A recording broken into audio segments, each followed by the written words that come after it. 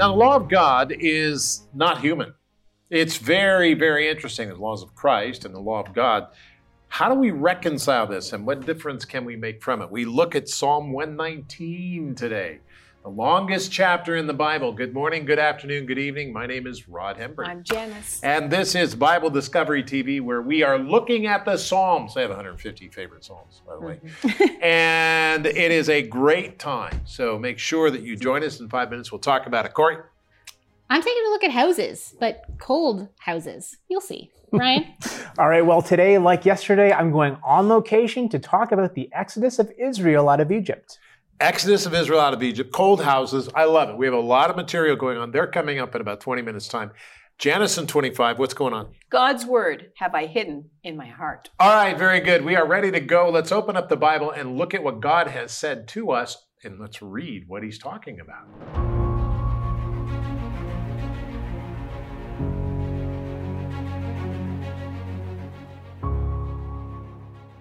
Psalm 119, 17 through 24. Deal bountifully with your servant, that I may live and keep your word. Open my eyes, that I may see wondrous things from your law. I am a stranger in the earth. Do not hide your commandments from me. My soul breaks with longing for your judgments at all times. You rebuke the proud, the cursed who stray from your commandments. Remove from me reproach and contempt, for I have kept your testimonies. Princes also sit and speak against me, but your servant meditates on your statutes. Your testimonies are also my delight and my counselors. Psalm 119, verses 17 through 24.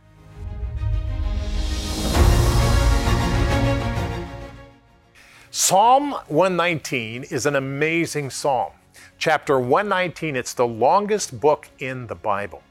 And the Psalms is an ancient poetic hymn book for everyone who loves the Lord with all of their heart, soul, and their strength and their mind. The book of Psalms is the longest in the Old Testament with 150 chapters. Psalm 119 is the longest chapter in the Bible, containing 176 verses, divided into 22 stanzas of 7 verses each. Now, Psalm 119 is also known to be memorized by the sons of Jewish believers for their bar mitzvah, which in Hebrew simply means son of the commandment.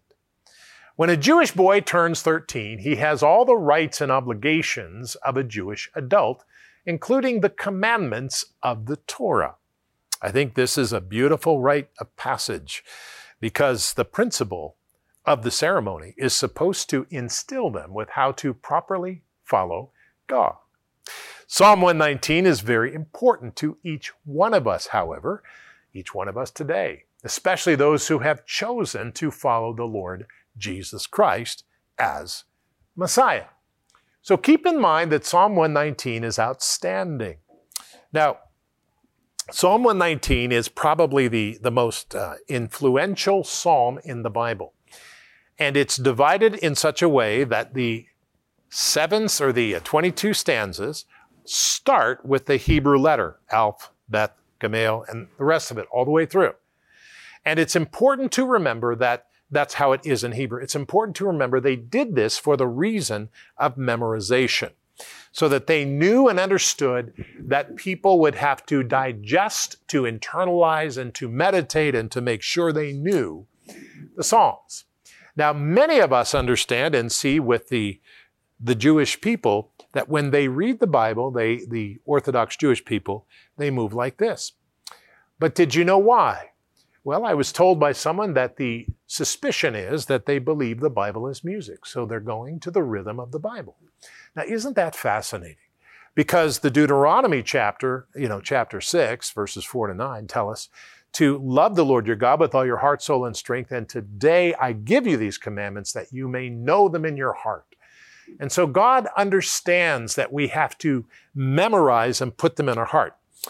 One way to say it is it's easy to memorize and to know Mary had a little lamb and all the rest of it. But how would you tell a story? What if I told you, well, there was a girl one time. She was a nice girl, and she lived in a round place, and it was interesting. And you might say, well, that's fascinating, but I don't remember all the details of it. Yet if I say, Mary had a little lamb, its fleece was white as snow. Everywhere that Mary went, the lamb was sure to go. You would remember that. Isn't that interesting? God knows that. So today, take your Bible guide and turn to today's passage as we study 119, 17 to 24, the Son of Commandment. Father, help us today as we study your word, as we look at it and carefully deal with how it talks to us. We're going to internalize it, and we have to pay attention to what we're reading. So I pray, Lord, that you would remove the distractions, block the cell phones or whatever is necessary, and help us focus on this, because this next 6 minutes is very, very important. In the name of Jesus Christ, and we said together, amen. Now let's move into Psalm 119. Let's go straight to verse 17. Here's what verse 17 and 18 says. It says, deal bountifully with your servant, that I may live and keep your word. Deal bountifully with your servant, that I may live and keep your word. That right there is powerful. Nevertheless, open my eyes, that I may see wondrous things from your law. Okay, this is amazing. The law of God is not human, but divine. Through Jesus Christ, we can ask forgiveness and come into fellowship with God. It's one thing to ask forgiveness. It's another thing to ask forgiveness and get it, and then come into fellowship with God. That's important. What is fellowship? Fellowship is not simply friendship, but fellowship is communicating. It's when you go to church and you shake hands with your friend and, he tells you that he's having trouble this week, and you stop for a minute, you say, well, let's just pray about that right now. Let's access God directly. And you pray about it. That's fellowship. That's fellowship. It's not friendship. It's beyond, it's friendship plus the divine mind. That's fellowship. This is really important to pay attention to. Fellowship with God? Absolutely. All right, let's go to Psalm 119, verse 19. Here's what it says. It says, I am a stranger in the earth. Notice that. I am a stranger in the earth. Do not hide your commandments from me. My soul breaks with longing for your judgments at all times. This passage reflects something very important. When dependent upon God, we are not people who belong to the earth, but to heaven. We should keep our lives in God's commandments of love. Did you know Jesus Christ has commandments of love? Paul said in the book of Philippians, he said, remember, my citizenship is in heaven. And that's where his passport is, and that's where mine is. And if you are a believer in Jesus Christ and you've accepted the Lord as your Savior, that's where your passport is too. And soon we'll be there. Life is so quick. God may come back soon. And so we need to continually understand that we pay attention to our citizenship. We're not just Americans or just Canadians or just British citizens or just Australian citizens or whatever. We belong to Jesus Christ, and we are citizens of heaven. John 14 says, let not your heart be troubled, neither let it be afraid, for in my Father's house there are many mansions, places, and I go there to prepare a place for you, that where I go, you can come too. God has made a place for us. All right, Psalm 119, 21 to 24. You rebuke the proud, Lord, the cursed, who stray from your commandments. Remove from me reproach and contempt, for I have kept your testimonies. Princes also sit and they speak against me, but your servant meditates on your statutes. Your testimonies also are my delight and my counselors. This is absolutely stunning. God is our strength. God is our shield. The Lord will be our help at all times when we follow him with our lives. Did you hear that? Your law, your word is my counselors. This is where we gain the wisdom. Some people pay a lot of money to go to school and gain wisdom, but this here, that's how we gain the wisdom of God. These 1,000 pages, 66 books written by 40 authors, over 1,500 years at all with the same theme, praise God. This is the amazing Word of God, the Bible. You can get it on your phone. You can get it on your iPad. You can get it. It's easy to get. The most published book, most translated in all the languages you can possibly imagine, thanks to Wycliffe translators. It's amazing. And beloved, we need to pay attention to this because this is what they say. God is our strength and our shield. We need to understand it's the Word of God, that this is his words. And we need to read it. We need to pay attention to it. Take us a while to understand it, but as we read it, we are seeking the wisdom and the ability and the strength of God. But a lie is when somebody tells you, I know how you'll be happy. You buy this hairspray and you're going to be happy. You smell like this flower, you're going to be happy. You take this drug, you're going to be happy. You buy this car, you're going to be happy. See, it all tells me I'm going to be happy. No, I'm not. That's not how this works. The truth is that I am not happy until I find the purpose of why I exist. My purpose for living. Welcome back to the program. Today, my segment is a continuation from yesterday in which we talked about the exodus of Israel out of Egypt. And one of the problems that some people have with believing that the exodus was a real event is the number of people involved.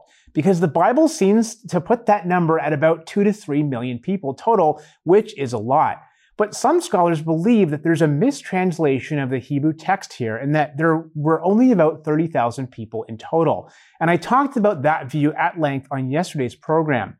But today I want to look at another possibility here, which is that there were indeed 2 to 3 million people involved.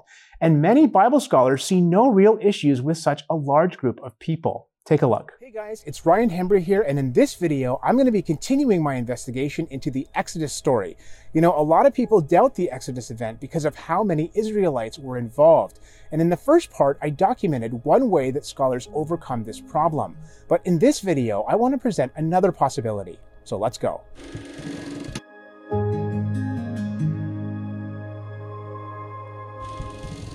Okay, so as I mentioned, one of the main issues that people have with the Exodus story is the sheer number of people involved. And according to Exodus 12:37, there were about 600,000 men on foot, besides children. But if we include the children, the women, and the infirm, then the number would be more like 2 to 3 million people. And that figure seems to pose insurmountable challenges. Maybe the biggest challenge of all is how Israel's population could have gone from just 12 patriarchs to 2 to 3 million in only a few hundred years. It's also fair to ask how millions of people could have crossed a narrow channel through the sea, and how the food and water requirements could have possibly been met. And another issue is that the Minerva Stela seems to suggest that Israel was small compared to some of the other nations. But if Israel numbered between 2 to 3 million, then they would have been the most populous nation on earth. Now, as I documented in part 1, some scholars overcome these issues by arguing that the number 600,000 is actually a mistranslation of the Hebrew word elif. And I talked about that at length in that video, so I won't repeat it here. But suffice it to say, they make the biblical case that the Israelite population was more like 30,000 people total, not 2 to 3 million. But many scholars believe that reinterpreting this passage in this way is unnecessary and, in the end, creates more problems than it solves. Why? Well, because many other biblical passages seem to confirm this larger population. One of these is Exodus 38, where God collects half a shekel from every man 20 years old and up. Based on the sum of money collected, there were 603,550 men, which agrees with the traditional translation of Exodus 12 and puts the total population back at 2 to 3 million. Okay, but if this is the case, then how do these scholars solve the number problem? Well, actually, they believe that there are no real problems. For instance, regarding Israel's incredible population growth, while it might seem impossible that 2 to 3 million people could come from 12 patriarchs in only a few hundred years, scientific studies in human population growth have demonstrated that it is very possible, especially if the males had more than one wife. They also point out that there are modern examples of massive groups of people fitting into small spaces. So millions of Israelites passing over a dry path through the sea isn't a problem, especially when God is your rear guard. Food and water are also a non-issue when you consider that God was their sustainer. And based upon the writings of Herodotus, Theocritus, Josephus, and others, some have challenged the idea that ancient populations were small, and therefore that Israel must also be small. While it is true that there's no consensus among scholars on this issue, the good news is that the problem isn't with the Bible, only our understanding of it. As one author puts it, the number of Elifs recorded in the Bible that departed from Egypt is without error and infallible. The issue is not with the Bible. The issue is determining what the original Hebrew text means and translating those figures into English in a way that most accurately reflects the original meaning. So as I mentioned at the end of the segment there, it's important to understand that the problem isn't with the Bible. There's no issue or contradiction with it at all. But the problem is with our limited understanding of the text. But still, we've seen how this numbers issue really isn't an issue at all, whether 30,000 or 2 to 3 million. But if you want to continue this discussion, then you can head on over to my YouTube channel, which is just my name, Ryan Hembry, because there I've posted the full version of this video, which also deals with 2 other questions surrounding the Exodus event, including where the Israelites crossed and if the splitting of the sea really happened. Yeah, it's really interesting. I was asking in between the segments there what you thought and all of that, and what I thought. I was trained in the higher number, and I've always thought the higher number. But you said the argument for both numbers is good. But anyways, that's really interesting. Really interesting. Okay, Corey? All right, I know that we're in Psalm 119, but I want to talk about, because I'm taking a break. We're in the Psalm, so I'm kind of jumping around and looking at different things archaeologically and culturally that I find interesting. And when we get into Proverbs, you are going to notice that Solomon talks about having an ice-cooled drink in the middle of summer, which is very strange because how would you get ice in the middle of the Middle East in the middle of summer, in the middle of the hot season? But it turns out there's a pretty logical explanation for this, though it probably wouldn't have been widely available in Israel. It would have been known about. Let's take a look at the ancient ice house.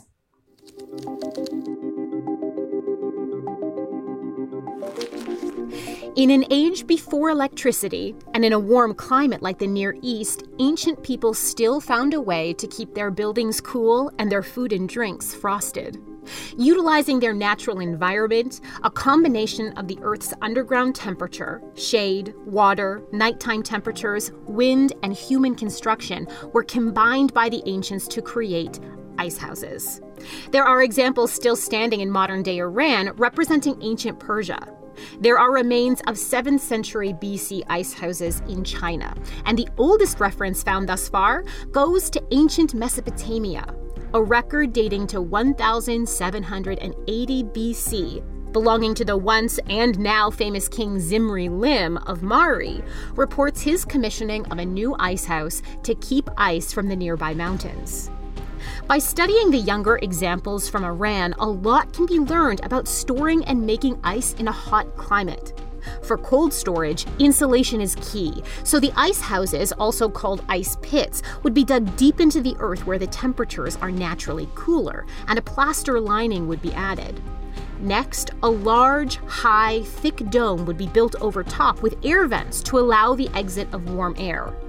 Sometimes a high wall would be built to help shade the dome, and underwater aqueducts could also be incorporated to vent cooler, water-bearing air up into the ice house. These underwater channels would also feed a shallow pool that could be built by the ice house to make ice in the cold nights of winter. When used, these shallow pools would be shaded by a large wall, fed with cooler underground water, and would freeze naturally overnight in the winter, to be harvested in chunks and brought into the ice house for storage. Wind-catching towers could also be used to help naturally circulate the air. In Iran, these towers and ventilation systems are widely known and were incorporated into homes, palaces, and public buildings. Essentially, they catch the wind, allowing it to blow into buildings, and then a system of secondary vents pulls the hot air out. In ice house designs, these towers were utilized to help mitigate those hot summer temperatures. Understandably, ice houses probably held a lot more than ice and snow. As we do today, refrigeration is an effective method of food preservation and was more than likely another use for the ancient ice house. And though the oldest record of an ice house was commissioned by a king, from examples in modern Iran, it's possible that these could also have been constructed for public use.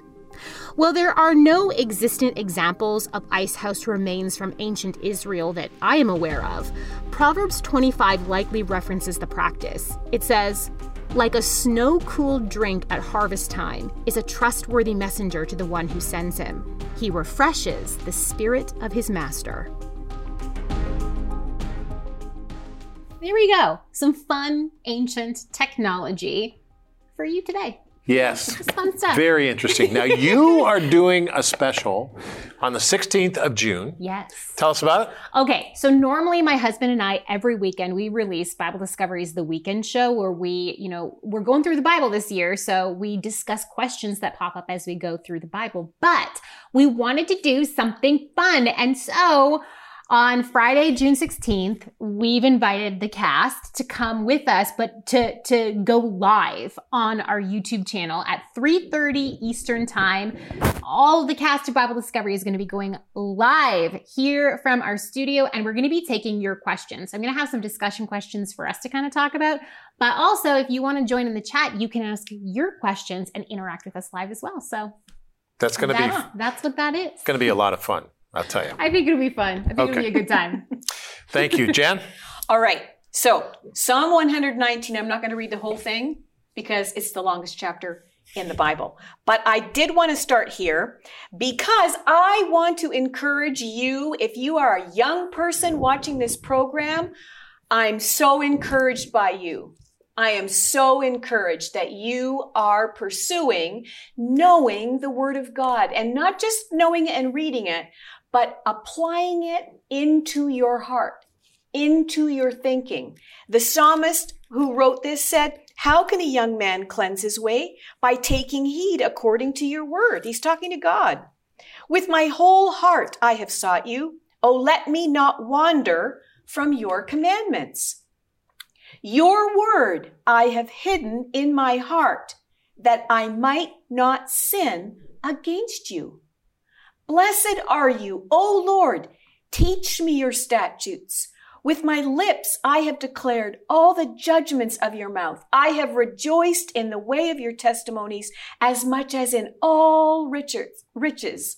I will meditate on your precepts and contemplate your ways. I will delight myself in your statutes. I will not forget your word." This is so important. And I look back on my own childhood. I went to church. I learned Bible verses. I learned the Bible stories, but I didn't personally really take responsibility in reading the Bible in its entirety. And it wasn't really until I was about 32 years of age where it really hit me, Rod, and my testimony in that area, where when your dad was still alive and we were working together on the program, that he came up with the idea of the scripture being read out loud on the air. And I kind of thought that was a kind of a silly idea, because people could just pick it up and read it themselves, couldn't they? And yet it began me on a brand new journey, something that I hadn't done as a follower of the Lord. And so if you have never done that and you've joined our program, I am so thrilled, because what an adventure you have ahead of you. The Word of God is so wonderful, and it really helps us to learn and to know who God is. And just like the psalmist says here, this is the way that we can learn. This is the way that we can grow, that we can be grounded and have this solid foundation from the word of God that's in our hearts, so that when we experience things in life, we have a direction. We know who we can go to ask the way that we should go. And that is so important as a young person, especially in the world that we live in today. Can I encourage you? And I know there's a young man that he goes to our church, and his name is Joshua. And Joshua, I want to encourage you today to keep in the word of God, and he will reward you for that. And Addie, you just talked to me a couple of weekends ago, and you have joined the program. You've been picking up your Bible and you've been reading it. I want to encourage you today, and all of you. I might not know you. I might not know your name, but I'll tell you who does. God does. And I know that he is so very pleased that you have chosen to pick up his word and read it. And he will reward you for that. It is more important than brushing your teeth, having a shower. Those things are important. It keeps our bodies healthy. But your spirit, your spiritual side of you will be so healthy when you put this word of God in your heart and you begin to live it out in your life. And you will be a testimony and a light to those around you. So let me encourage you today.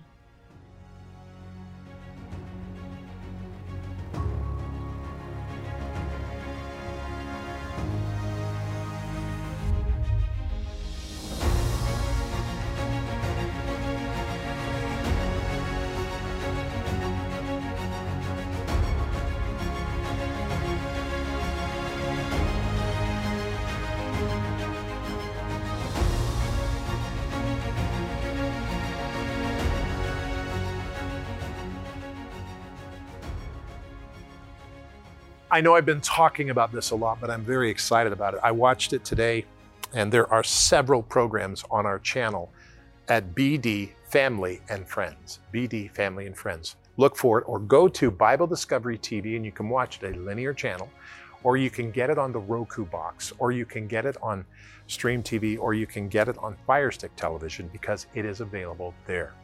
It's very important. We have all kinds of great programs on there. You're going to want to see them because they're good.